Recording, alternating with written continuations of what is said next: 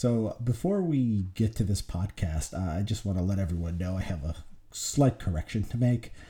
In the podcast, I referred to one of John Mueller's papers as The Banality of Ethnic Conflict. The actual title is The Banality of Ethnic War. I'd read the paper a few days before, but I just got the title wrong. John didn't correct me. I don't blame him. It's a 2-decade-old paper, so it's my fault for getting it wrong. Considering that I'd read it a few days earlier, I certainly don't remember the exact titles of all my papers. And actually, if you search online for The Banality of Ethnic Conflict, the wrong title, you will still find the paper. But nonetheless, I feel the correction needs to be made.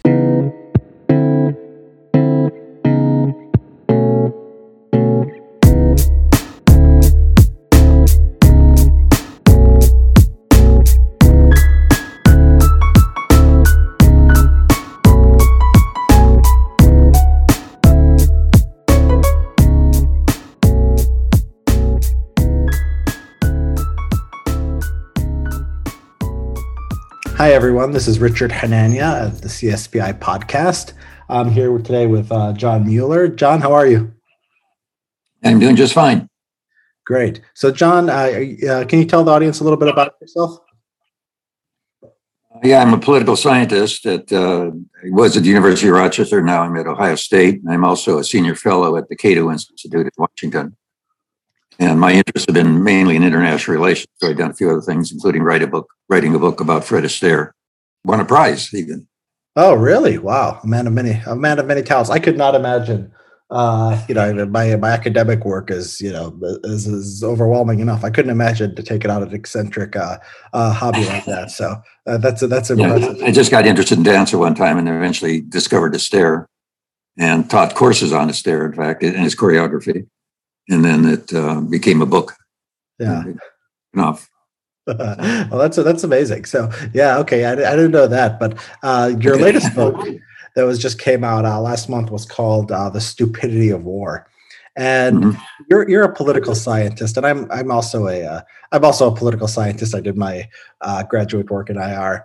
And I think that when we think about IR theory, before we get to the book, I'm interested in reading your work because in this book in particular, but some of your other work too, you don't really approach the field in sort of the standard ways. One thing I like about your book, and I like about your way of approaching international relations is I think when you write a book called The Stupidity of War, and I had these debates with other people in the field, it's sort of offensive, I think, to the spirit of the discipline. I feel that a lot of people I talk to about these things, they're sort of committed to the idea of rationality as sort of the cornerstone of our discipline. And so the idea is, there has to be a reason for what the country is doing. And I think if you're going to summarize your book, and you could tell me if you wouldn't put it the same way, it's that basically we've been doing a lot of things for a long time in international relations in the U.S. for what are essentially not good reasons. We could basically have brought the troops home after World War II, and we could have basically done nothing for most of that time, and we probably would have been better off for it. So, is that? Would you think that's an accurate summary of your book? And if so, can you talk a little bit about how sort of that's how sort of that accords or sort of contradicts with the field of IR and how most scholars approach these questions? Yeah, I'd be glad to. I think the book. I think of the book as sort of a biography of an idea, and the idea is that war is really stupid. Now, I start out with the Greek and Trojan War, which lasted 10 years, was fought over an errant wife, and ended up in the total destruction of Troy. You'd think somebody after that would say that was really stupid, right? But no one did. Shakespeare actually has an anti-war play called Troilus and Cressida, in which he has one of his characters essentially say that. But it's quite. I've got a quote from Norman Schwarzkopf, for example, saying that war is basically an obscenity because when you're international, we're talking about international war here, and you've got two countries fighting it out by trying to solve an argument by basically killing as many of the others they can. And it's basically absurd. or as he calls it, an obscenity, or as Eisenhower also called it, a tragedy and stupid. But in looking at it historically, you can find individual people who have been opposed to war at various places.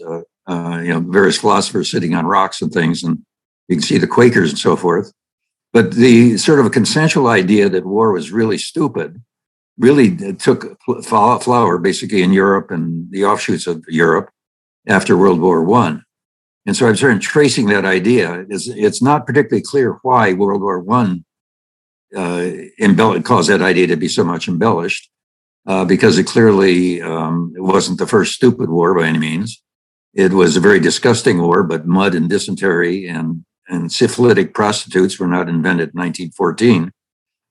It was, but before that war, there was, the only thing that's really unique about that war is that before it took place, there was a small gadfly peace movement. The first time in history, there's been people jumping up and down saying, let's get rid of war.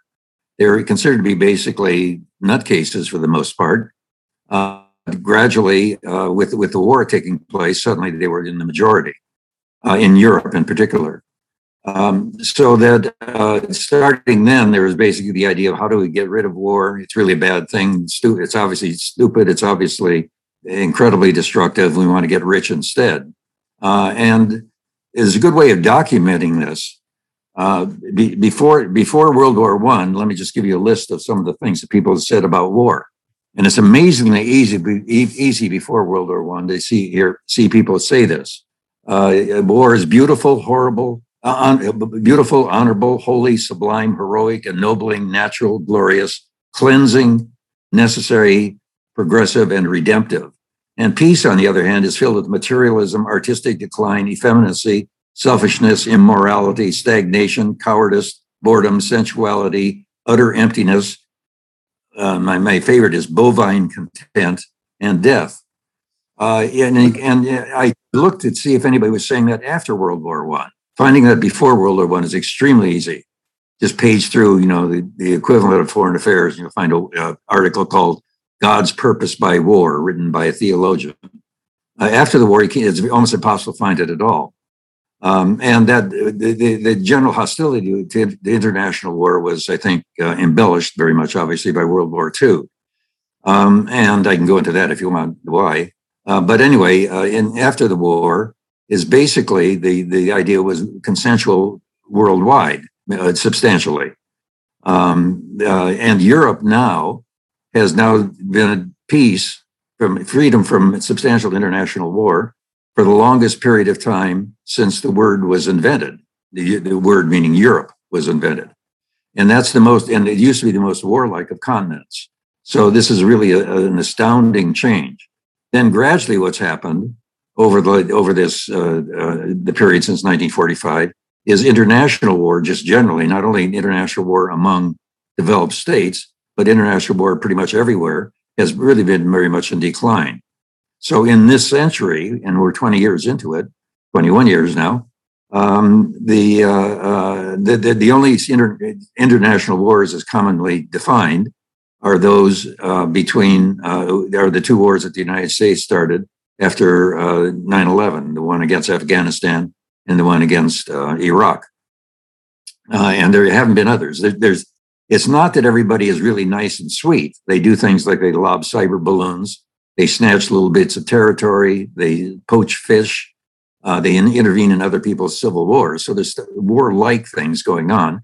But basically, my argument is they've pretty much given up the idea of using war as a method, international war, to solve their problems. And so we're in a period of where that seems to prevail.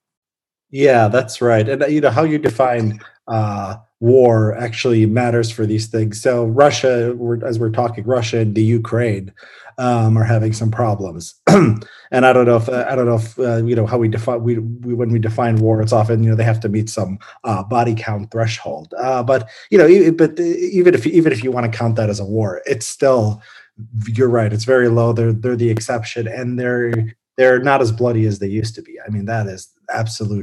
Well, let me just add on that. Obama once said We're saying we got to do something about Ukraine, the Crimea being taken over by Russia in 2014. And he said, anybody that wants to go to war to stop this, stand up in Washington and let me know right now.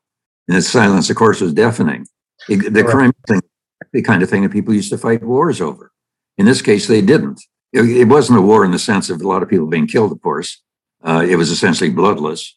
So by normal standards of warfare, it wasn't a war. It was a subversion or something, if you want to call it that. Yeah, I think that's right, and I mean, so going back to the World War I thing, I mean, it's interesting, why that was sort of a threshold, right? Do you have theories? Because you would think, I would just guess. I mean, it's hard to prove. Steven Pinker's wonderful book, "The Better Angels of Our Nature." I read it, and he really believes that moral values and basically humanitarian concerns really changed over time. And he doesn't really have, one kind of explanation, the kind of things that, academics like to latch on to. But I think that he thinks, and I think I agree with this, it can't be unrelated to the technology. The fact that you now have videos, the fact that, even medical technology where people can survive more with more horrific injuries. Some things are just, technologically they're rendered obsolete. So knighthood, they would fight with swords and on horseback, and that was rendered basically obsolete by firearms, right? And you can't have a culture of war being this great thing and everyone doing it in a world of nuclear weapons. So that comes a little later, obviously, than after World War One. But how much do you think technology is driving these things? I don't think technology is driving it much at all. The anti-war movement that started about 1898 or 1889 was basically saying it's barbaric, it's disgusting, it's immoral, it's futile from an economic standpoint. And they were this gadfly movement. And then the idea, the people writing this stuff basically just thought they were sort of, serenading in the graveyard.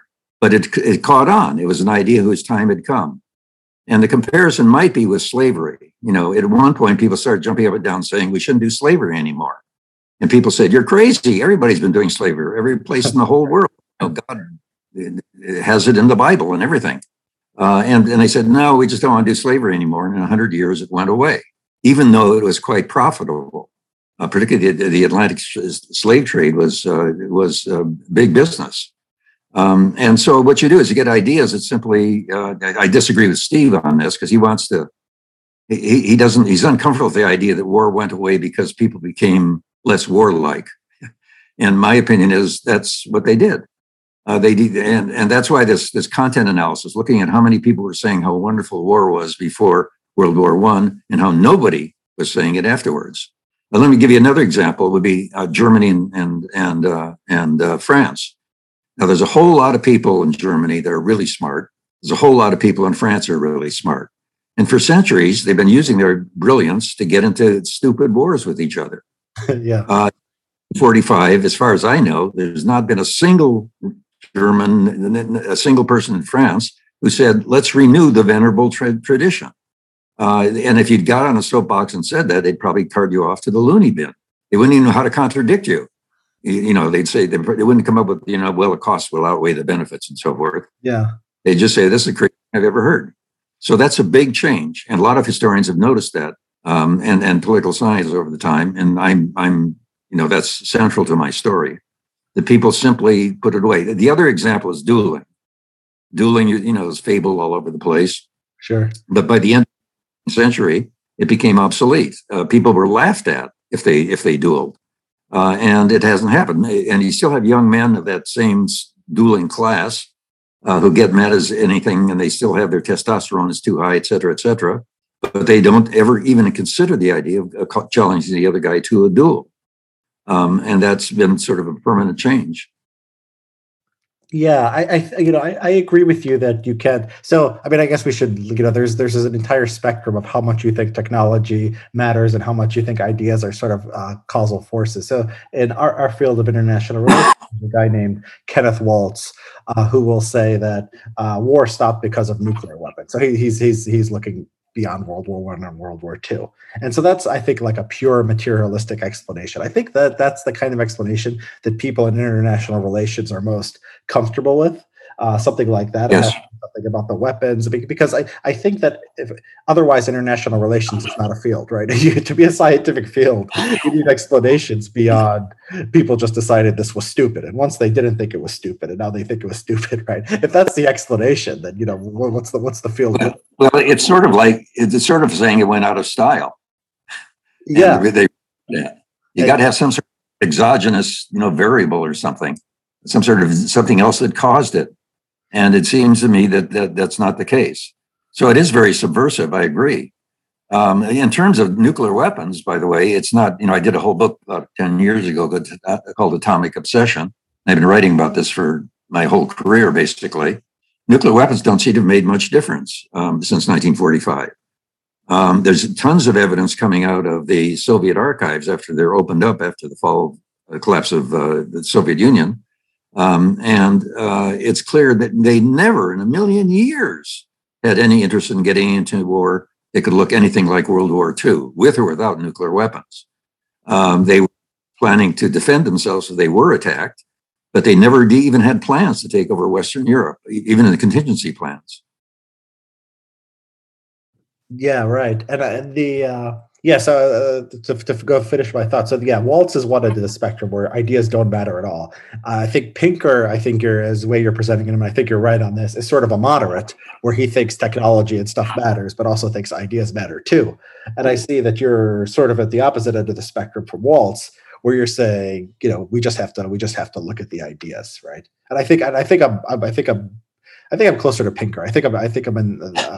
Well, I'd like Steve a lot, that his stuff, and just disagree on that particular point. One of the things that happened is it's clear, by looking at what people were saying, and I'm not talking about Prussian militarists necessarily, but poets, art critics, right, philosophers, historians, that war was the bee's knees before World War II, before World War I. They said it all the time. And in 4 years, that idea vanished. So it's hard to see that as being a technological change. World War I is incredibly destructive. There have been huge numbers of wars in the past have been far more destructive. I mean, as I mentioned initially, Troy was annihilated in the war with the Greeks. With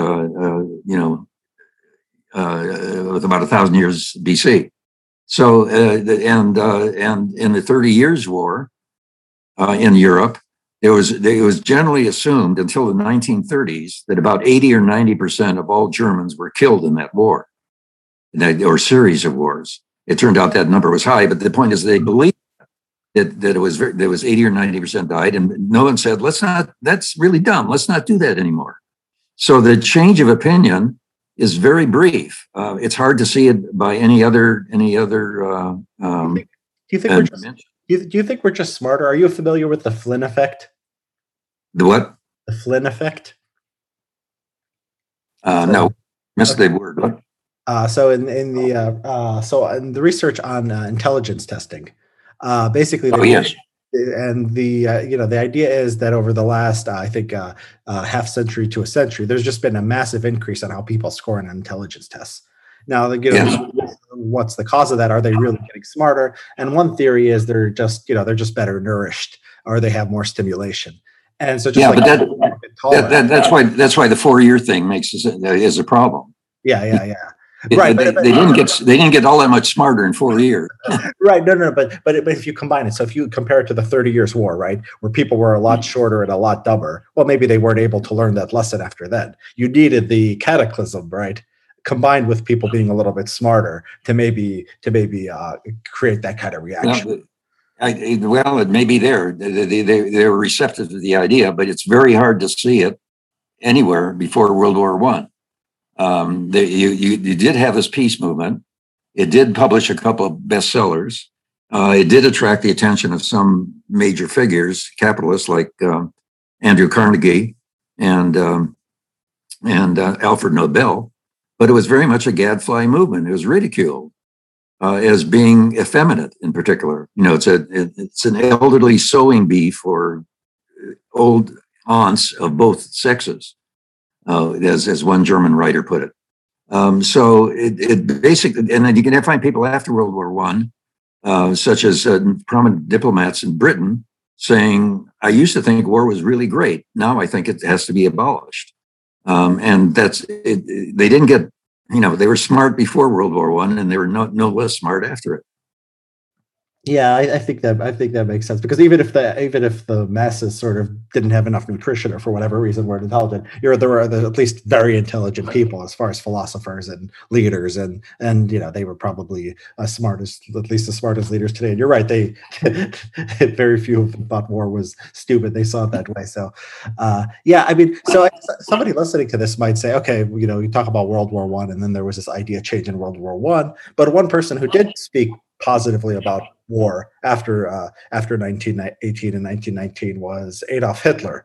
And so I think the question people will say is, does the rise of Hitler refute your arguments? Is pacifism sort of a nice luxury to have, just as long as there's not a Hitler on the horizon?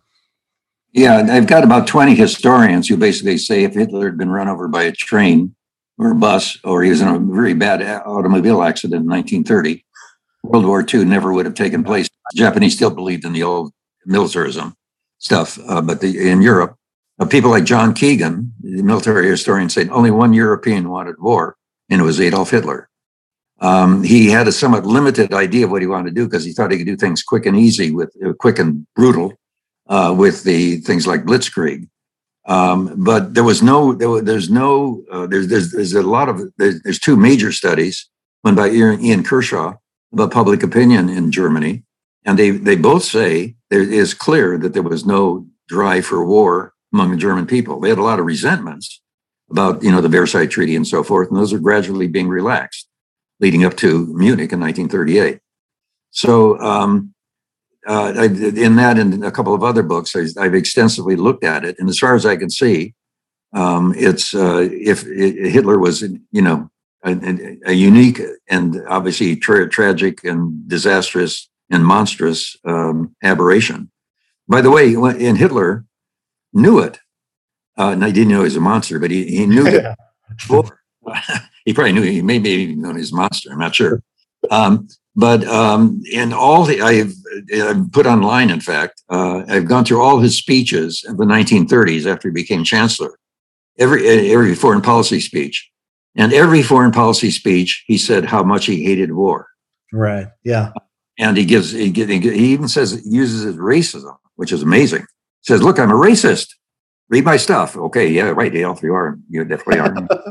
Come on, right? You're not lying about that one. I'll tell you. Yeah. He said, "Well, if I'm a racist, so I want to have all the blonde, blue-eyed Germans in one place. Why would I take over, someplace yucky like Poland? It's got a bunch of Slavs. You know what I think of Slavs? They're basically at best as slaves. Why would I lose some of the greatest manhood of Germany to take over a disgusting place like Poland?" That was the big lie, of course. But he did that, he said, because of necessity, both internationally and because of the German people. He lied about his interest in going to war, particularly the expansion to the east. Some of that is in Mein Kampf, but it didn't come up later.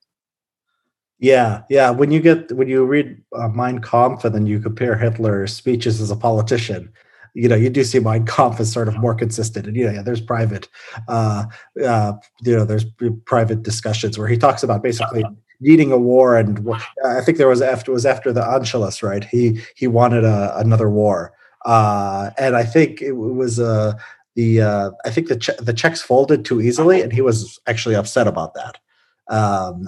Right. Munich was not a matter of appeasement. He was unappeasable, as several historians who looked at it have said. Yeah. Right. He was very much the master of the Third Reich. He seemed to be doing everything right for about 10 years. He was very lucky in a lot of ways. He had seemed to at least have revived the economy of Germany. So when there was the Anschluss in Austria wanted to join, they basically were joining what they thought would be, be from an economic standpoint, really very desirable. But there was no one else. I keep looking for someone else saying that, like in the general staff or among his allies, or his coterie of top Nazis, Goering and Goebbels and Heydrich and so forth. And basically, you can't see it. There's nobody else that had that really wanted to drive to the east, was willing to risk major war to do so, and had the capacity to bring it off. All the generals were political midgets. And the guys around him, Goebbels, etc., were basically zeros compared to the one. In fact, there's a German joke at the time. One of the, Rudolf Hess defected, and he flew, one of the top leaders of the Nazi party, and he flew to England and tried to convince England to get out of the war and let Hitler and Germany do what they wanted. And they basically locked him up in the loony bin. And the joke in Germany was, well, now the 1,000-year Reich is only a 100-year Reich because we've lost one of the zeros. In other words, the Third Reich was one, namely Hitler, and then a bunch of zeros. So it's an astounding and ghastly, of course, achievement. But I think it stands very much with Hitler. Yeah. And do you think, would you classify sort of the mistakes of American foreign policy? Because you have a lot to say, not just about history, but sort of American foreign policy since the end of World War II. Is our mistake, to put it simply, that we think everyone is Hitler, when really Hitler was just a really unique figure?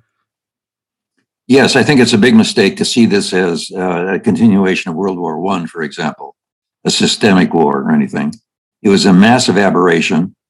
And one of the reasons Hitler was successful was nobody in Europe could think that he could possibly want to do something that resembled World War I again. Yeah, right. Anybody could want to do that.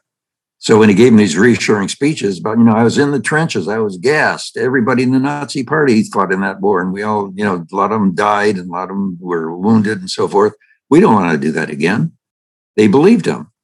It was, of course, the big lie. Yeah, and so after World War II, the U.S. goes to Europe, and it stays there. And the justification for that is basically they got to defend Europe because the Soviet Union might basically, just go west and take over Western Europe. And you wrote that about in your book. So can you tell that idea, where it comes from and why we know it's not true? As I mentioned, there were no plans to attack in the West. And so the idea that we had to have NATO and nuclear weapons to deter the Soviet Union is just nonsense, as far as I can see. They're essentially irrelevant. As I said in an article in 1988, by the way, and I still believe that. Maybe a few people are starting to agree. The Soviets basically controlled, after World War II, a huge area that even Hitler would have been happy with, except for the dismemberment of Germany. This massive empire, they were occupying it, of course, and running it in Eastern Europe. And they also subscribed to an aggressive ideology, and that was that they were going to increase and expand communism, but it'd be done through class warfare, civil warfare, and subversion. So they were very happy to try to help out the Communist Party in France and Italy and so forth, but that's not war. So they were right that they were basically out to destroy democracy and particularly destroy capitalism. The Soviets said that only 1 billion times. Every pamphlet, book, bumper sticker talked about that, and they really believed it. So there's an ideological battle, but at no time did they really see aggressive warfare, particularly anything that looked like World War I or II, being sensible.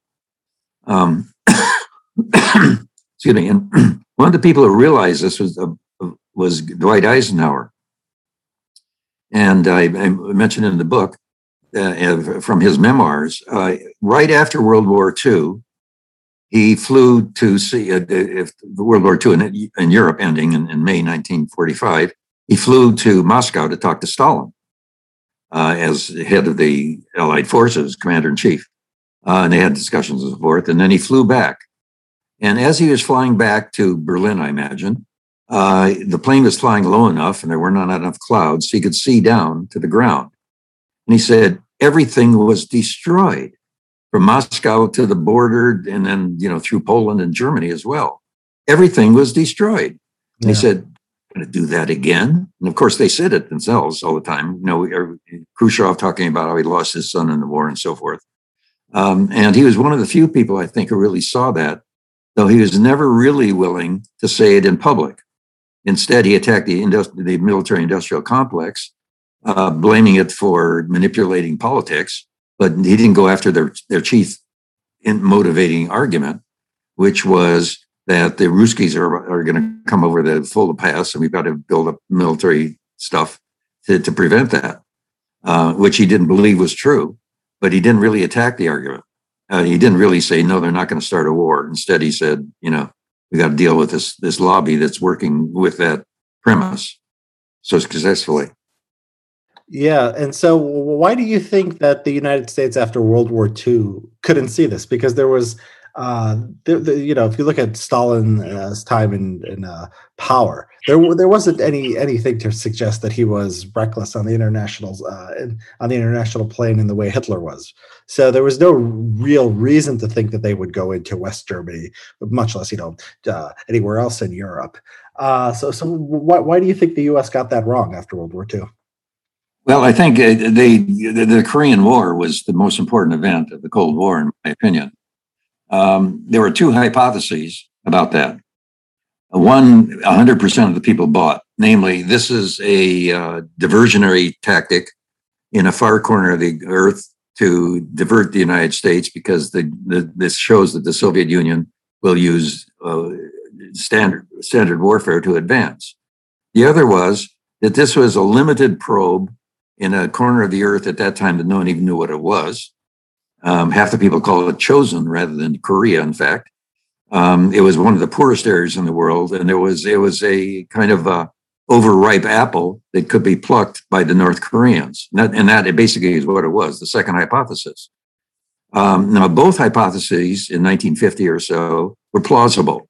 Both they had evidence to support them, but no one bought the second one. Instead, what they thought was they just went berserk on the first hypothesis, that this was a situation in which Russia had showed, the Soviet Union had showed, it would use direct warfare to advance the cause. So it's very traumatic and widely accepted. And so therefore the reaction was, we've got to be able, at that time they'd already formed NATO, but with the Korean War, NATO became a much more serious military alliance, one, in my opinion, that was completely unnecessary. But they did, if you subscribe to their theory that Russia showed it was really reckless and willing to go to risk World War III, even a conventional World War III, then it was plausible. It would just, but the evidence overwhelmingly, it seems to me, suggests that was not true.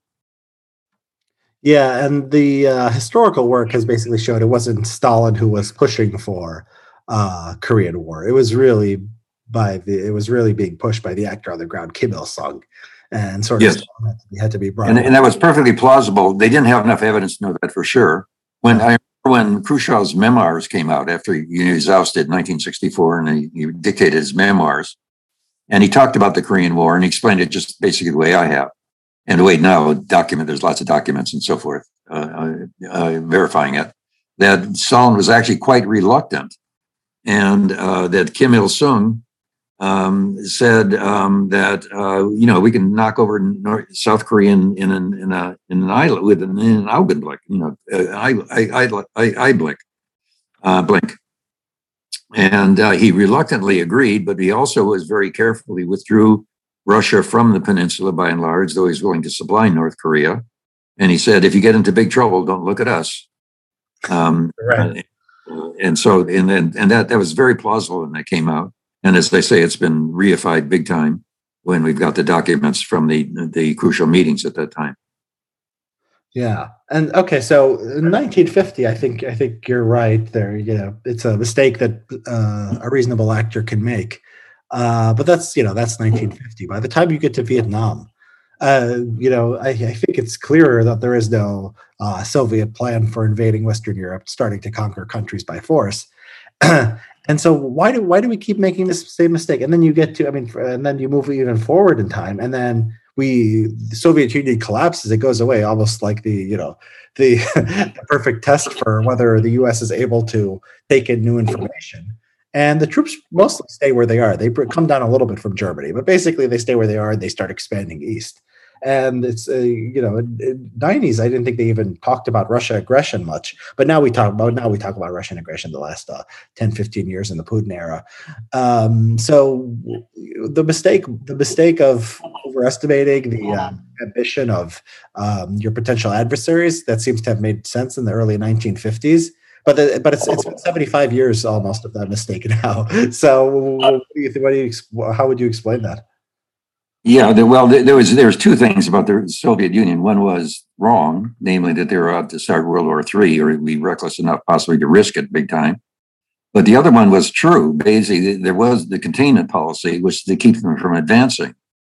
In other words, not by military means, but by subversion, by supporting civil wars, by encouraging class warfare, which is very much in their theory and their doctrine. And so the idea of containment was to basically keep them from advancing, but they weren't advancing very fast. After the fall of China in 1949, there was, they picked up North Vietnam and they picked up Cuba in 1959 and so forth. But the next step seems to have been Vietnam, where North Vietnam was essentially creating and exacerbating a civil war in South Vietnam, and the United States felt it had to stop them there. So it got into that war. It was a major tragedy. If they hadn't gone in, maybe the communists would have taken over Vietnam in 1964 or 65. Instead, they took it over, of course, in 1975. And it's not, and meanwhile, but well over 1 million people were killed. So it's a really great tragedy. Then what happened was that there were a whole bunch of countries that fell into the Soviet orbit. There's not only the three countries, Laos, Cambodia, and Vietnam in Southeast Asia, but also about three of them in Africa, Nicaragua, perhaps, Grenada, South Yemen, and Afghanistan. And they all looked toward the Soviet Union for maternal warmth and sustenance. And what they argued, and at first the Soviet Union, the theorists were really gung-ho about this. The correlation of forces is turning on our side. Country after country is falling into our camp.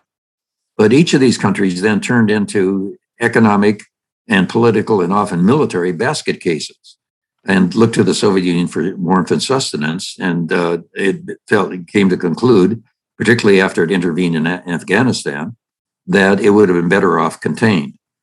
At any rate, as you mentioned earlier, the contradictions were more within the Soviet system, and it basically collapsed of its own weight, not because of containment, and massively overspending militarily, taking on dependencies in Eastern Europe, which are very expensive, bailing out Cuba, bailing out Vietnam, having troubles with its former Chinese ally. And it basically fell apart from, and a lot of irrationalities, of course, in the economy as well. And it fell apart basically of its own weight in 1989, and then the collapse of the Soviet Union itself in 1991. Yeah. And so, but why do you think the U.S. So you're right. I think you're right on the collapse of the Soviet Union. And basically, they realized at some point that this wasn't working. The economic system was just a basket case, and nobody wanted that economic system because they could see the results at the end. Even the leaders of the Soviet Union didn't want it, and that's why they switched to something else. But focusing on the U.S., so the U.S. stayed in Europe after the Soviet Union was gone, and that was the original reason for being there. So what's your theory of what the U.S. was doing, has been doing since the 1990s, since it's been expanding NATO? Okay, after the Cold War, or at the very end of after the Cold War and before the collapse of the Soviet Union, Saddam Hussein took over Kuwait, and the United States led a coalition to push him out. It was a very easy task because the Iraqis didn't have anything in the way of morale, leadership, strategy, tactics, or leadership. And so they basically walked over it, and the Soviet Union under Gorbachev was basically supportive of that. And then you have this world order that comes with it after the collapse of the Soviet Union itself in 1991. And what seems to be guiding things, it's hard to explain. It's basically sort of inertia. The United States has been interested in trying to police the world here and there. But, I use the phrase repeatedly, I'm afraid, in the book. It was vast proclamation and half-vast execution. So after the Gulf War, they tried to get involved in policing a situation in Somalia. 21 of its soldiers, American soldiers, were killed in a firefight, and the United States withdrew. The next year, there's a genocide in Rwanda in 1994, and the United States didn't get in at all. It did get concerned about the situation in Yugoslavia, a bunch of civil wars basically going on in Yugoslavia as it broke up in the early 1990s. But the United States didn't really intervene with troops or anything, did some bombing, but that's about it. And didn't send troops there until the war was essentially over in 1995. Later on, it also policed things along with NATO as Kosovo tried to and successfully did secede from Serbia. But the United States didn't get any closer to that than 40,000 feet. Just did some bombing. So there was sort of an exertion. People talk about this as the liberal world order, the United States trying to police the world. But if so, it's pretty limited overall. The thing that did change was 9/11, which I think is the most important event of the post-Cold War period, as Korea was the most important event of the Cold War. And that set people's teeth very much on edge and impelled the United States into its two basically disastrous wars in Iraq and in Afghanistan, with some other tinkering as in intervening in the Syrian civil war and also intervening urged on by the British and French in Libya. So there has essentially and I think now we're in a position, basically what I call the Iraq syndrome. After Vietnam, there was a thing called the Vietnam syndrome, saying, let's not do that again. And the United States basically didn't do it. It still was prosecuting the Cold War, but it didn't get into those kinds of wars. And then I think now what's happening is after 9/11 and after disasters of these forever wars in those two countries, the general opinion is let's not do that again. So there's lots of possibilities like bombing North Korea or doing something about really serious militarily about Iran, and it doesn't fly very well. And I think that's the situation we're in now. Yeah, it's sort of the Vietnam syndrome. There was a Vietnam syndrome, and that we weren't going to fight any big land wars. And then 9/11 changed that. And it seems like we just learned the exact same lesson again, and now we're back. So it was like the Vietnam syndrome has just been half a century of straight no land wars, interrupted for a good 10 to 20 years, which was set off by 9/11 with this crazy idea that we had to have these major military sacrifices in order to head off the problem of terrorism. Right. But it looks like the Vietnam syndrome is back, and maybe we call it the Iraq syndrome. I think you're right. I think we've learned. Yeah, I've written a lot about terrorism and the massive exaggeration. In fact, one of the themes of the book is threat exaggeration, how much the United States has exaggerated the threats that are out there, and I think it's still doing it. Yeah, you had one of your books that was called Terror, Security, and Money. So you wrote that with Mark Stewart, and you talk about every policy has to have a cost-benefit justification. Well, it doesn't have to. We do things all the time that don't have cost-benefit calculations, but they should in theory. You don't just say, well, we're going to save one life, so we're going to bankrupt the country. There's costs and benefits to everything. So can you talk about what you found when you applied actual cost-benefit analysis to what the U.S. has been doing on terrorism over the last 20 years? Yeah, I've done basically 4 books. I also did Atomic Obsession, which basically does that too in terms of deals with will terrorists get nuclear weapons and so forth, arguing that they won't. And of course, so far I've been right. Basically, what is proved to be the case is that Al Qaeda is rather similar to Lee Harvey Oswald, the guy who killed John Kennedy. Yeah. Name a very trivial entity that got horribly lucky once. That was there's a comparison between after 9/11 and after the invasion of South Korea by North Korea. That everybody in the Korean case, universally thought this was the start of, we're moving on toward World War III, which was not true, obviously. And after 9/11, there was everybody in intelligence was convinced there are going to be more 9/11s, big ones, big attacks on the United States. And therefore we had to do something about it. The two wars were the 9/11 wars. Neither of those wars, I think, would have taken place without 9/11. And they proved to be disasters, and colossal disasters, in the sense that the number of people who died in Iraq and in Afghanistan is in the hundreds of thousands. Hundreds of thousands of people have died because of the American policy. And American policy, military policy, has essentially created entities who are worse than what the Taliban was running or Saddam Hussein was running. Right.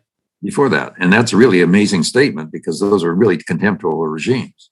So the United States has managed to make things worse in those two entities. Yeah, that's obviously right. I mean, with the Al Qaeda was the reason that we had to go into the Middle East and in a really big way after 9/11, and we thought our imagination was sort of constrained, because we thought Al Qaeda was the worst thing we could imagine. The Syrian civil war comes along, and the Arab Spring more generally, and Al Qaeda is pretty much the moderate opposition there. And see, because you have ISIS that took over parts of Syria and Iraq, and so I mean, this stuff clearly. I mean, first of all, Al Qaeda itself was basically holed up in the most remote region of the world, right, in southern Afghanistan, and now today, and basically where it succeeds, and this is the problem with the sort of the American view. It was a view that intentions, because they're bad people, Al Qaeda, they're going to get stronger. They're going to kill people or take over the country. But it wasn't really about their ideology necessarily, as much as it was they feed on chaos. So basically, in countries where the governments have been stable, there hasn't been much Al Qaeda, or there hasn't been much terrorism. And then the countries which are destabilized, our view was we destabilize them because we're going to have democracy in the end. So we need to have a civil war or two first. And it's in those countries that you get Al Qaeda, then eventually worse than Al Qaeda, you get ISIS. So it's an absolutely insane policy. And wildly destructive as well. The war in Iraq, the military didn't even think about the possibility that once they got into Iraq, that Iran and Syria, members of the axis of evil, were going to support opposition. And of course they did. Yeah, of course. And then it's not even, I mean, I think that with the last administration, I think some people said this explicitly, that Iran was actually worse than Al Qaeda. I mean, I've seen people on the American right say that. And it's obviously not true if you're just worried about threats to the United States. Now, if you're worried about threats to other regional actors, I could see why you would possibly think that, right? If Saudi Arabia and Israel are sort of your main concerns, I think a very militant anti-Iran policy is at least in the realm of sanity. I mean, it sort of makes sense. While if you're worried about the U.S. interests, it completely doesn't. Is that your view on the Iranian issue too? Yeah, Iran is basically the regime in Iran has been voted out of office several times, effectively, but it still exists. And I think basically, if you just leave it alone, it's going to largely self-destruct the way the Soviet Union did. I have a subtitle in the book about the case for complacency. And I think that case is well made with respect to particularly Iran. Yeah, I'm not sure about the country potentially collapsing. I think there was a ideological. I mean, there was an ideological loss of faith at the top of the Soviet regime. So if you read, Stephen Kotkin has a great book called The End of the Soviet Union, and he just talks about basically it was just a top-down choice thing. So I don't know if the Iranian regime is going to make a similar decision. And the little polling I've seen on Iran is, in the Western press we hear, well, they're all pro-American and they want a new government. The polling of public opinion in Iran is much more nuanced as far as I've seen. For example, that people don't by and large reject a large role for Islam in the government. So I don't know if Iran will. I don't know why. Yeah, but there's been a lot of big protests about the expansion and messing around in the rest of the Middle East when the economy of Iran itself is foundering. So I mean, just to switch topics. I mean, another one of your works I really liked, and this is general beyond the American situation, is there was a paper you wrote called "The Banality of Ethnic War." Was that what it was called? Yes. Yeah, the banality of ethnic war, and it's an international security. It's available. It's not paywalled, so people can Google it and they can find it online. Can you tell? You looked at the former Yugoslavia, the 1990s, and Rwanda, two places where the general narrative was that there was these deep-seated ethnic conflicts, and they spilled over, and that's why we saw mass killing and why we saw war in the case of Yugoslavia. Can you talk about the paper? What people generally, what's the popular perception of those conflicts, and why do you argue that it's wrong? Yeah, the original idea, as you mentioned, is sort of ethnic warfare, sort of Hobbesian, man against man and so forth, neighbor against neighbor. And the more I looked into those wars, I realized that Hobbes basically had it wrong. It was mostly being carried out in an anarchic situation by thugs, including the most literal thugs, namely people who were released from jail to go to commit the genocide in one case, and to generate ethnic cleansing of Muslims in the other. And as other people found, it is a very small number of people doing it. One town in Bosnia, one town in Bosnia-Herzegovina was controlled by a band of thugs of about 15 people who were quite murderous, but they basically intimidated the whole town. So what I found basically was that it was not everybody against everybody. It was basically a situation in which politicians in particular were able to unleash, direct, and reward small numbers of people who were basically able to wreak considerable havoc. Thugs, basically. And as I say, literal thugs in the sense they released them from jail. Partly they did that because they couldn't get anybody else to fight. In the case of Yugoslavia, supposedly the fighting was initially between Croats and Serbs. The Serbs went out and tried to recruit people to fight the evil Croats, and nobody showed up, or they deserted. There's actually one wonderful story. By the way, I also developed this into a book and called The Remnants of War. It came out in 2004. One general was so fed up with his recruits that he screamed at them, say, anybody that doesn't want to fight for Greater Serbia, throw down your weapons, take off your uniforms, and go away. And everybody did. Then he said, and this is about the general himself saying, they eventually found some weapons and they used it to shell his headquarters. Yeah. Exactly the average Serb rising up to fight ancient enemies. And that's basically shown by the situation since 1995 when the war came to an end. As far as I'm able to see, there has not been a single case of ethnic murder in the former Yugoslavia since the war came to an end. In other words, it wasn't everybody hating everybody else, but they had to get stabilized and get rid of the thugs. Most of them were not able to fight very much. They're very good at killing civilians, but they were not impressed by disciplined troops. Criminals' slogan, after all, is not Semper Fidelis, but take the money and run. And that's what they mostly did. Yeah, the that's yeah. I think there's very deep question about how we understand sort of when we see civil war, and that's the most common kind of war these days, or violence within a state and mass killing. You're right. There's a tendency to treat it as like whatever's happening in a country. It was like the Iraq in the aftermath of the U.S. invasion of Iraq too. It's just aggregate of hatred. So if Serbs hate, if Serbs and Kosovars are killing each other in large numbers, or one side is slaughtering another, and then they're fighting Croats. It just tells you something. You can infer how much Serbs hate the other ethnicities in the former Yugoslavia, right?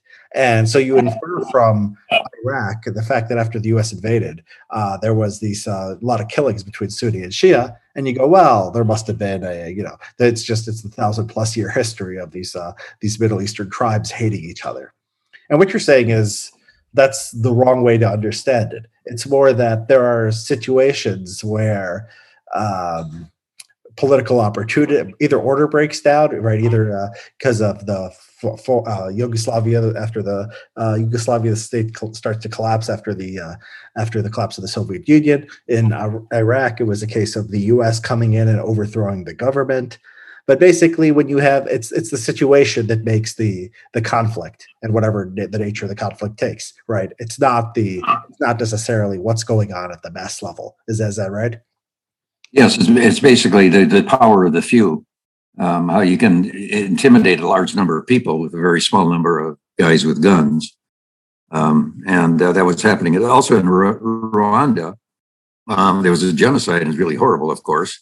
But it was done basically by street gangs, drunk much of the time. And I tried to calculate what percentage of the Hutu population, which was committing the genocide against the Tutsis, actually engaged in the violence. And it comes out to be maybe 2% of the male population over the age of 15. So, I mean, that's a lot of people in a lot of ways, but obviously it's not everybody against everybody. Most of the Hutus were just simply holding up, and they couldn't stop the Holocaust that was going on around them, and they may not have carried a whole lot of love for the Tutsis, but they didn't participate very much overall. Yeah, and also, since the genocide came to an end, it's been pretty peaceful there. Even in this case, you've got people living next door to people who were previously committing genocide, practically. And the amount of violence has been pretty limited. So it suggests that, it's not, you got this cork in the bottle and you lift it up and then everything just flows all over the place. Yeah, and I like in your paper you have quotes from Robert Kaplan, and I like what you do in contrast, because what I think Kaplan and people like him do, it's a different question from the actual the political science of what actually is going on. But from what they do is, not only are they wrong, but I think that they really sort of romanticize what's happening in these countries. So when you say, well, when you're a Serb and you're killing, you're fighting in this ethnic conflict, what you're doing is you're part of a long, 500,000 year tradition of just this ethnic conflict, and you're sort of a warrior in a longer struggle. Well, you're telling of the former Yugoslavia and Rwanda, and you're telling of those conflicts. They're just the losers, basically, have an opportunity, and they just go on a killing spree. And most people who have anything going for them, the non-criminal, the more responsible members of society, want nothing to do with it. And I think that's a much better message than war is for losers, rather than war reflects some kind of deep spiritual or psychological essence of your people. Yeah, it also makes it easier to police. I mean, what you have to do is basically just police a small number of people. And since they are basically criminals in those cases, in other words, they're not willing to die for anything, if somebody with disciplined forces actually show up, they disappear. So, for example, in East Timor in 1999, there were rampaging mobs terrorizing the people there. The UN sent a force led by the Australians. They showed up, and the mobs disappeared. They went back to ordinary criminality, or they left the country. That happened also when in Sierra Leone, when the British sent in troops. It happened in Liberia, when United Nations forces led by Nigerians simply showed up in the war stopped. It makes it much simpler, and it's definitely Hobbesian. I mean, if you think of Hobbes as being the way of doing, then you'll never get it done. At the end of the Bosnian War in 1995, I've got a footnote to several people actually, two prominent analysts, military analysts, and said that, okay, it's over now, 1995, but it'll just spring up again anytime soon, you know. It is like the clash of civilizations, as Sam Huntington was saying at the time, and that simply hasn't happened. It doesn't mean they get along well. There's still hatreds. You can hate people, but that doesn't mean you're going to kill them. They've elected the wrong people to office from the standpoint of the occupiers. A lot of things going wrong, a lot of criminality. But there's nothing like ethnic warfare or real ethnic conflict in the sense of people killing each other since that time. Yeah, and reading your work, I mean, somebody might listening to you for a while might think that you're a pacifist who's just against all war, but I think your lesson from former Yugoslavia and Rwanda is for a relatively low cost, the international community, which it sort of did belatedly in the case of the former Yugoslavia, but for a relatively low cost, basically the international community can put an end to ethnic conflict. Is that right? Yes, they can in some cases, assuming that it's being run by thugs. Yeah, it wouldn't work. But it can also. It worked in Iraq in the sense that the Iraqi military just fell apart. Right. It also worked in Afghanistan. Hardly anybody defending the Taliban, except a few foreign fighters. Actually, that's partly because the Taliban had successfully been able to stop the export of opium. And a lot of farmers are really mad about that. When the war came, they were able to go back to their previous business. But then afterwards, you have non-thugs, basically terrorists, people who are insurgents, who are willing to kill the occupiers and can't really be defeated because they can get in. They can find help and sanctuary in neighboring countries. In the case of Iraq, it was in Iran and in Syria. In the case of Afghanistan, of course, it's been in Pakistan. Yeah, but it's not just that, because the losses that the Islamist extremists have been willing to take in Afghanistan and Iraq have been absolutely massive, right? So it's not just. That's why I don't consider them thugs. They consider them disciplined. Anybody who's willing to die for a cause is not a criminal. Right. Yeah, we don't buy for loot. But when you have people who are really dedicated and willing to fight and know how to do it, and are careful about it and are willing to lose their lives, then you're up against something that's really, really bad. So you can be successful, as the United States was in the first quarter of those two wars, but then the Taliban came back, were willing to fight and die. And various insurgent groups were also willing to come back and fight and die because of their hatred and contempt for the American occupiers on nationalism or religious grounds. Yeah. So is your view this is that maybe in something like Yugoslavia, something like Rwanda, an international force can help when you are dealing with non-thugs, but actual serious people who have ideological goals? The best we could do is just lay back. I mean, nothing good is going to come of fighting there. Is that your view? Yeah. A way of looking at it is you can go in and try to solve the problem, and maybe you'll do it. And then you don't know what's going to happen next. In the case of Somalia, the United States and the United Nations force did do that. There was a civil war going on. People were stealing food and people were starving to death. And the United States stopped that. But then it got involved in nation building, which started to go very much awry. And from the standpoint of the pacifying troops is, okay, they went in, they solved the problem, but then they started getting losses and then they withdrew. So the policy basically is, we'll go in, we'll help you out. And if we can get a stable situation and leave, you're okay. If not, you're in big trouble. And of course, Somalia has been in very big trouble ever since that time and even before. So what the difference is that people are willing to spend, if you're trying to take down Hitler or the guys who bombed Pearl Harbor, Americans and others are willing to spend a fair number of lives. but they're not willing to do it for humanitarian purposes. If you can do a humanitarian thing and it works quickly, okay, that's fine. But the willingness to lose a lot of men is not there. There you go. Yeah, so your thesis that war is for losers is that's I mean that's a modern phenomenon, right? Because during World War I, for example, back when everyone thought World War was the coolest thing in the world, a huge portion of the male population signed up, and it was actually the upper classes I think were more likely to be killed. There was a lot of officers and generals. I don't know about generals, but a lot of officers being killed in the UK and elsewhere.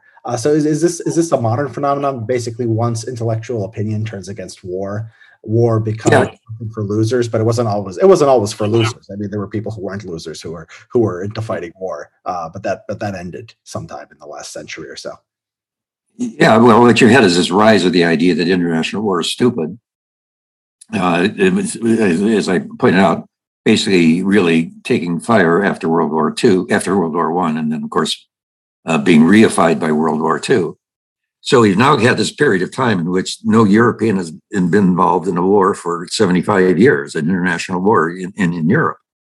And other countries have, there have been wars between Israel and the Arab states and between Pakistan and India and so forth, but those have mostly died out as well.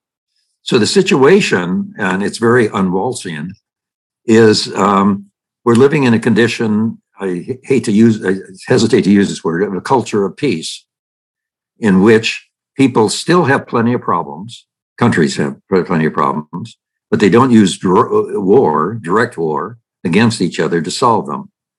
And so it's sort of anarchic because there isn't any real world government there. Policing the situation is basically a collegial and competitive community of 89 or 100, 200 independent sovereign states. In that situation, it's basically you try to work things out. One thing you might want to do is figure out about international trade. Well, if you got a condition of international peace, in other words, you don't think you're going to have to go to war with somebody, you might go over there and say, hey, have you got something you want to sell? Or maybe you want to buy, or maybe I'll invest. If you're not going to worry about being at war with them in the next 10, 20 years, it facilitates international trade. You also have to believe that international trade is a good idea, rather than autarky, for example. Mm-hmm. It may help with democracy promotion, that if you're not worried about getting international wars, probably the idea that you can have a democracy rises some and you don't need a strong man to protect you from an outside enemy. It also means that military forces are not very important. They're not going to be used. There might be some limited areas where you might want to keep some, and you might want to hedge against the rise of, however unlikely, of another Hitler, for example. But you don't need a whole lot of them. And anarchy, in many respects, might be a good thing. Instead of having a government that decides everything, you have these various bilateral and multilateral agreements. Sometimes they work, sometimes they don't work. Sometimes you have people getting away with a really good deal, and sometimes not. But generally speaking, you got problems with fisheries. You got where can you fish, and whose waters are those? Well, you work it out. It's taken decades. It's taken decades for international trade to increase, but it has increased. And so it may be that's a pretty good way to run things. You don't have to worry about war, and having a culture of peace in that sense may be better than having a real world government that can bring down the slammer at various times. Yeah. I mean, that's all. That's all. You've used the word anachronism. I think that's right. War has sort of become an anachronism. We just don't do that anymore. Yeah. I think you're generally. There's still civil wars and other problems. Of course, yeah, and I'm very attracted to this explanation. I still want there to be some kind of material explanation, and I think there is, but I think in the general terms of just people are not doing this anymore. I think you're right, and they're not doing it for good reasons. I think that's also correct. I think what we should talk about finally. I'll let you go after this, but the U.S. and the U.S.-China relationship. So it seems to be that the U.S. Foreign policy focus tends to it almost needs something to keep justifying doing what we're doing. So I've noticed that as terrorism has died down, there's been a lot more bipartisan, mostly Republican, but also to a certain extent the Democrats, really scaremongering about China, seeing it as a major threat to the United States. What's the case for complacency with regards to the rise of China? Well, there's not much you can do about it. I'm just I've read your paper on China, and I've used it a lot in the paper I'm just finishing now, just coming out of copy editing. We published at Cato Institute as a policy analysis paper. It basically, China is not a threat. And the issue basically, almost all my work has been, where are the threats? Well, China is a threat in the sense that it might be able to steal some intellectual property. It may be able to propagandize the way you don't like. It may get more influence in one place or another. But it's not a Hitlerian threat. It does want to take over territory, except obviously for the issue of Taiwan, which it should be kept in mind. And the same with with Russia. They're basically content with what they've got. They want to build up their economies. They want to grow. They want to become more prosperous. Unfortunately, neither country seems to be going in the direction of becoming more free, which is going to, I think, get in the way of a lot of things. But it seems to me complacency is the best thing in that they do not present a problem that requires, there's no military solution to the problems that they present. And I think basically dealing with them in a just sort of treating them for what they are, complaining about the fact that there's civil rights violations, though we should also talk about civil rights violations in other countries like Saudi Arabia, is perfectly okay. If they are not reliable international partners, then don't deal with them. But for the most part, they don't present a threat. Both countries want to be bigger players on the international stage. Okay, well, they're entitled. China, particularly because of its. Isn't Putin running our elections? And yeah, that's fine. If you want to subvert, we should have more people subverting our elections. It adds a little color. Look, the elections are basically wall-to-wall fake news anyway, as incumbents lie about their record and as their opponents lie about their opponent's record, whatever. Sure. And people are always hyping and saying, showing pictures of them with their family and their dog and everything. And so what is happening is that other countries have been able to toss in to add to the pile of bull, essentially. And the elections are that. They're basically people, filled with hype and exaggeration and so forth. And this just adds a little bit to it. So I've got a section, particularly in the book, about Russia and its intervention in 2014. And it was basically chicken fat. The best evidence about elections is that campaigning doesn't make much difference anyway. And they did very little. They tried to put some tweets in and stuff like that and spread some rumors and so forth. And people who wanted to believe them, believed them. People who didn't want to believe them, didn't believe them. And I don't think they made much difference anyway in terms of the outcome, one way or the other. So if they, it's not clear to me why foreigners shouldn't be able to intervene in other foreigners' elections. And particularly since the United States has been so strongly doing that for so many years. Yeah. Scores, maybe hundreds of foreign elections the United States has intervened in. So it's very hypocritical, this whole discussion in many respects. But there are places where international cooperation with these guys, these two big powers, makes sense. For example, one of the problems now, terrible humanitarian problem, is surviving, getting out of, and mellowing the effects of the Syrian war. It seems to me the United States should be working with the Russians on that. The Russians would probably they don't want this war to be there. They've of course, their side is one, Assad. But anything is better than this continued civil war. And we're now sort of maybe in the aftermath and working together with the international community, particularly the United States working with Russia, would make sense. Another big problem is Afghanistan.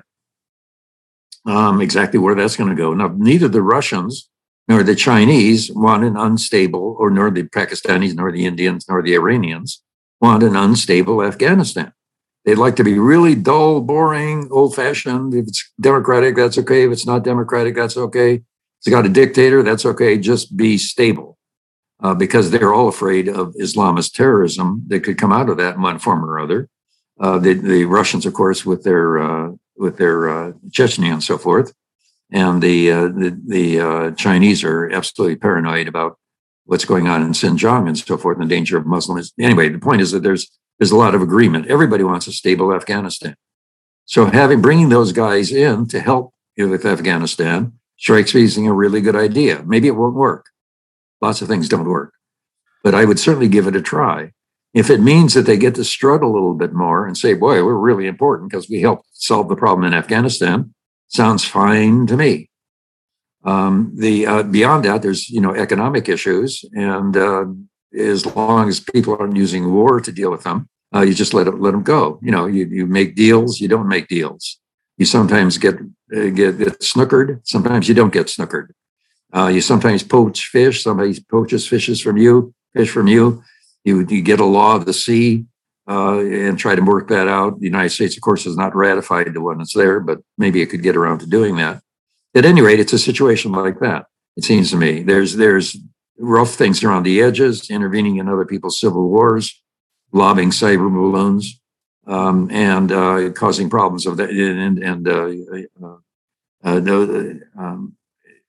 frequently minor little incursions at borders that don't cause wars. They're basically what, I don't know if you know, Dan Altman has done a really good article on this at Georgia State, pointing out there's been a lot of border conflicts, but people are slicing off tiny bits of territory of other countries, but ones that don't have people in them and are not garrisoned. Well, we can live with that. It's not, we can live with it. So I think it was in pretty good shape in that sense overall. Yeah, the Syrian, you mentioned the Syrian conflict and ending it. I've written on that. It's really heartbreaking because the U.S., for political reasons, because it had its heart set on overthrowing Assad, the fact that they haven't succeeded means basically that they're going to leave the troops there, keep the civil war simmering, and basically be sanctioning that country until the end of time. Just be, and that's just, right. That's just the internet. It's crazy. Yeah. It is. Basically, I was writing at least in 2014. Dobbins of Iran Corporation, Jim Dobbins, led a group which was basically saying about the Syrian war at that time, anything is better than this war, which means letting Assad win is better. Yeah. And both in Libya as well as in Yemen as well as in Syria has been that those are bad civil wars, but they would have ended had it not been the intervention of outside countries. They perpetuated, and the catastrophes are huge. Humanitarian disaster. Anything would be better. Anything, including Assad. It'd be really nice if we could have a nice Jefferson democracy and so forth. But the war is worse than anything, including having it being run by Assad or somebody else like that. Yeah. And the paper, the paper I wrote in Survival is also, if you're only concerned about atrocities committed by Assad or a dictator, when do states commit atrocities? Tends to be when they're threatened. So you're not getting that benefit either. You're getting a civil war, and you're getting a more brutal government, and you're getting anarchy on top of it. And you're right. It's pretty much always better to just end the war. Yeah. And you get in the case of Syria, of course, not only is it disastrous on the ground, but then you have this massive flow of refugees, which destabilizes other countries. And all these people, if they'd just been able to stay home, even under the tender mercies of Assad, they would have been much better off. Yeah, we're on the same page there. Let me ask you this: we haven't talked about your work on public opinion, but you've done a lot of work on American public opinion and war. I've always thought that the U.S. has a lot of security guarantees. So, of course, to NATO, there's a strategic, what we call strategic ambiguity with Taiwan. Some people there've been talks of possibly changing that, and the U.S. giving Taiwan a security guarantee. When the rubber hits the road, we've never been tested on one of these commitments. Do you think that the U.S., I mean, if it really came down to it, even on paper, if Russia, say, had a war with Estonia or Latvia, or China invaded Taiwan, let's say if we got rid of, even if we got rid of strategic ambiguity, we gave them some kind of formal declaration that we would come to their aid. Do you think American public opinion would stand for that, or are American leaders just writing checks that they can't cash? They're writing checks, but not necessarily signing them in a lot of cases. I think there's a thing I've called the Iraq syndrome, and I think you remember one time Obama was going to had a red line about use of chemical weapons in Syria. Right. If they cross that red line, he didn't quite in these words, but we'll be coming in with guns blazing. Well, there was a chemical attack, and he didn't do anything. And the reason he didn't do anything, he had at first support from the Republicans in the Congress and so forth on not going in terms of fighting a war, but at least bombing retaliation. And they went home and talked to their constituents, both Republicans and Democrats, came back to Washington and say there's no stomach for that. And he never did it.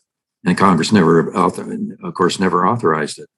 So I think in the case, if there's an attack on Taiwan, I can imagine the United States getting involved with, harassing, supporting resistance within the country and so forth, but not probably that much more. And the same with if Russia basically invades Estonia. I just don't think there's be much stomach for getting into war that, nor getting into war over submerged rocks in the South China Sea that are claimed both by Japan and China and other countries. But I don't think. I mean, Putin has been asked about attacking Estonia. He said, "Nobody's stupid." In other words, it's not the situation in and I think he's right. I think he's being sincere in that case. The situation in Ukraine was extremely unusual. Yeah. It was part of the Soviet Union. There was the Black Sea Fleet there and so forth. And it was seen to be a potentially anti-Russian fanatics taking over. That's the way they looked at it. Now, I just don't think that was taken in 2014 to be a harbinger of things to happen, and I think that's not the case at all. And I don't know about Taiwan. Xi Jinping seems to want to take it back. He's talking a little bit brusquely about even using military and so forth, but the difficulty would be extremely high. Michael Beckley's book called Unrivaled has a good discussion of this. Amphibious landings are extremely difficult. There's only a few places where you can land, like 14 or something in the whole country of Taiwan.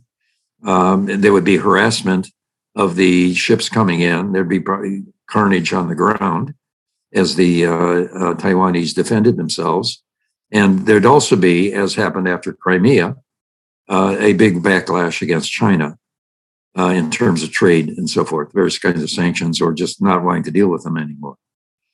Yeah. So I think likely to keep China in its box. They have mostly talked over the decades about this is a long-term problem. We've worked out agreements with various other countries in terms of border conflicts, a dozen or more countries over the years, and eventually we'll work it out. And I think mostly it's good, even though there's been a lot of war talk now lately in Washington about defending Taiwan. I don't think it's the Taiwanese. They're just a thing in the New York Times this morning. In fact, the Taiwanese, if you ask them, say, "Nah, there's no problem." And I think they're probably right. Yeah. I think if China was going to eventually take Taiwan, I think amphibious landing would be the most difficult way to do it. I think you would do it with probably some kind of blockade and maybe some air power. But I don't know why China would do that today, given that China still is a middle-income country and still is rising economically. So I think the power disparity is going to be hard to overcome and set their mind on taking Taiwan eventually. It's 22 million versus 1.4 billion, and the 1.4 billion has a higher growth rate, and so it's hard to imagine Taiwan, if China wants it, staying its independence. But it would just be terribly destructive and absurd from China's standpoint. It would, yeah. I think it's an act of, they still do want to take Taiwan back, so there's no question about that. If you want to take a look in the long term, if and it is nothing, this is nothing I'm seeing over the horizon. It's way over the horizon. But if China actually became a real democracy, viable one, you can imagine Taiwan joining voluntarily. That's not going to happen anytime soon, I can assure you. But and maybe it's a pipe dream, but it's a plausible one, for at least in the long term. Sure. So yeah. So okay. Well, I mean, it's been great talking to you, John. I mean, I big fan of your work, so I'm glad we got to talk. I recommend everyone read The Stupidity of War. I also recommend everyone read The Banality of Ethnic Conflict. It's just a very entertaining paper. People, I don't think are gonna. It's dark, but it's also entertaining. I mean, you have characters there, former bodybuilders, former pimps, just being high level commanders in this in Serbia and Serbia, Kosovo. I mean, it's really just an incredible story, and all your other work too. I recommend reading. Is there anywhere are you on social media? Is there anywhere people can keep up with you? Well, I've avoided social media since I have enough trouble just keeping up with email. But my email address is online. So at either Cato or at Ohio State. So if people have questions and stuff, I'd love to converse that way. Okay, sounds good. Thank you very much, John. Okay, thank you, Richard. Great talking with you.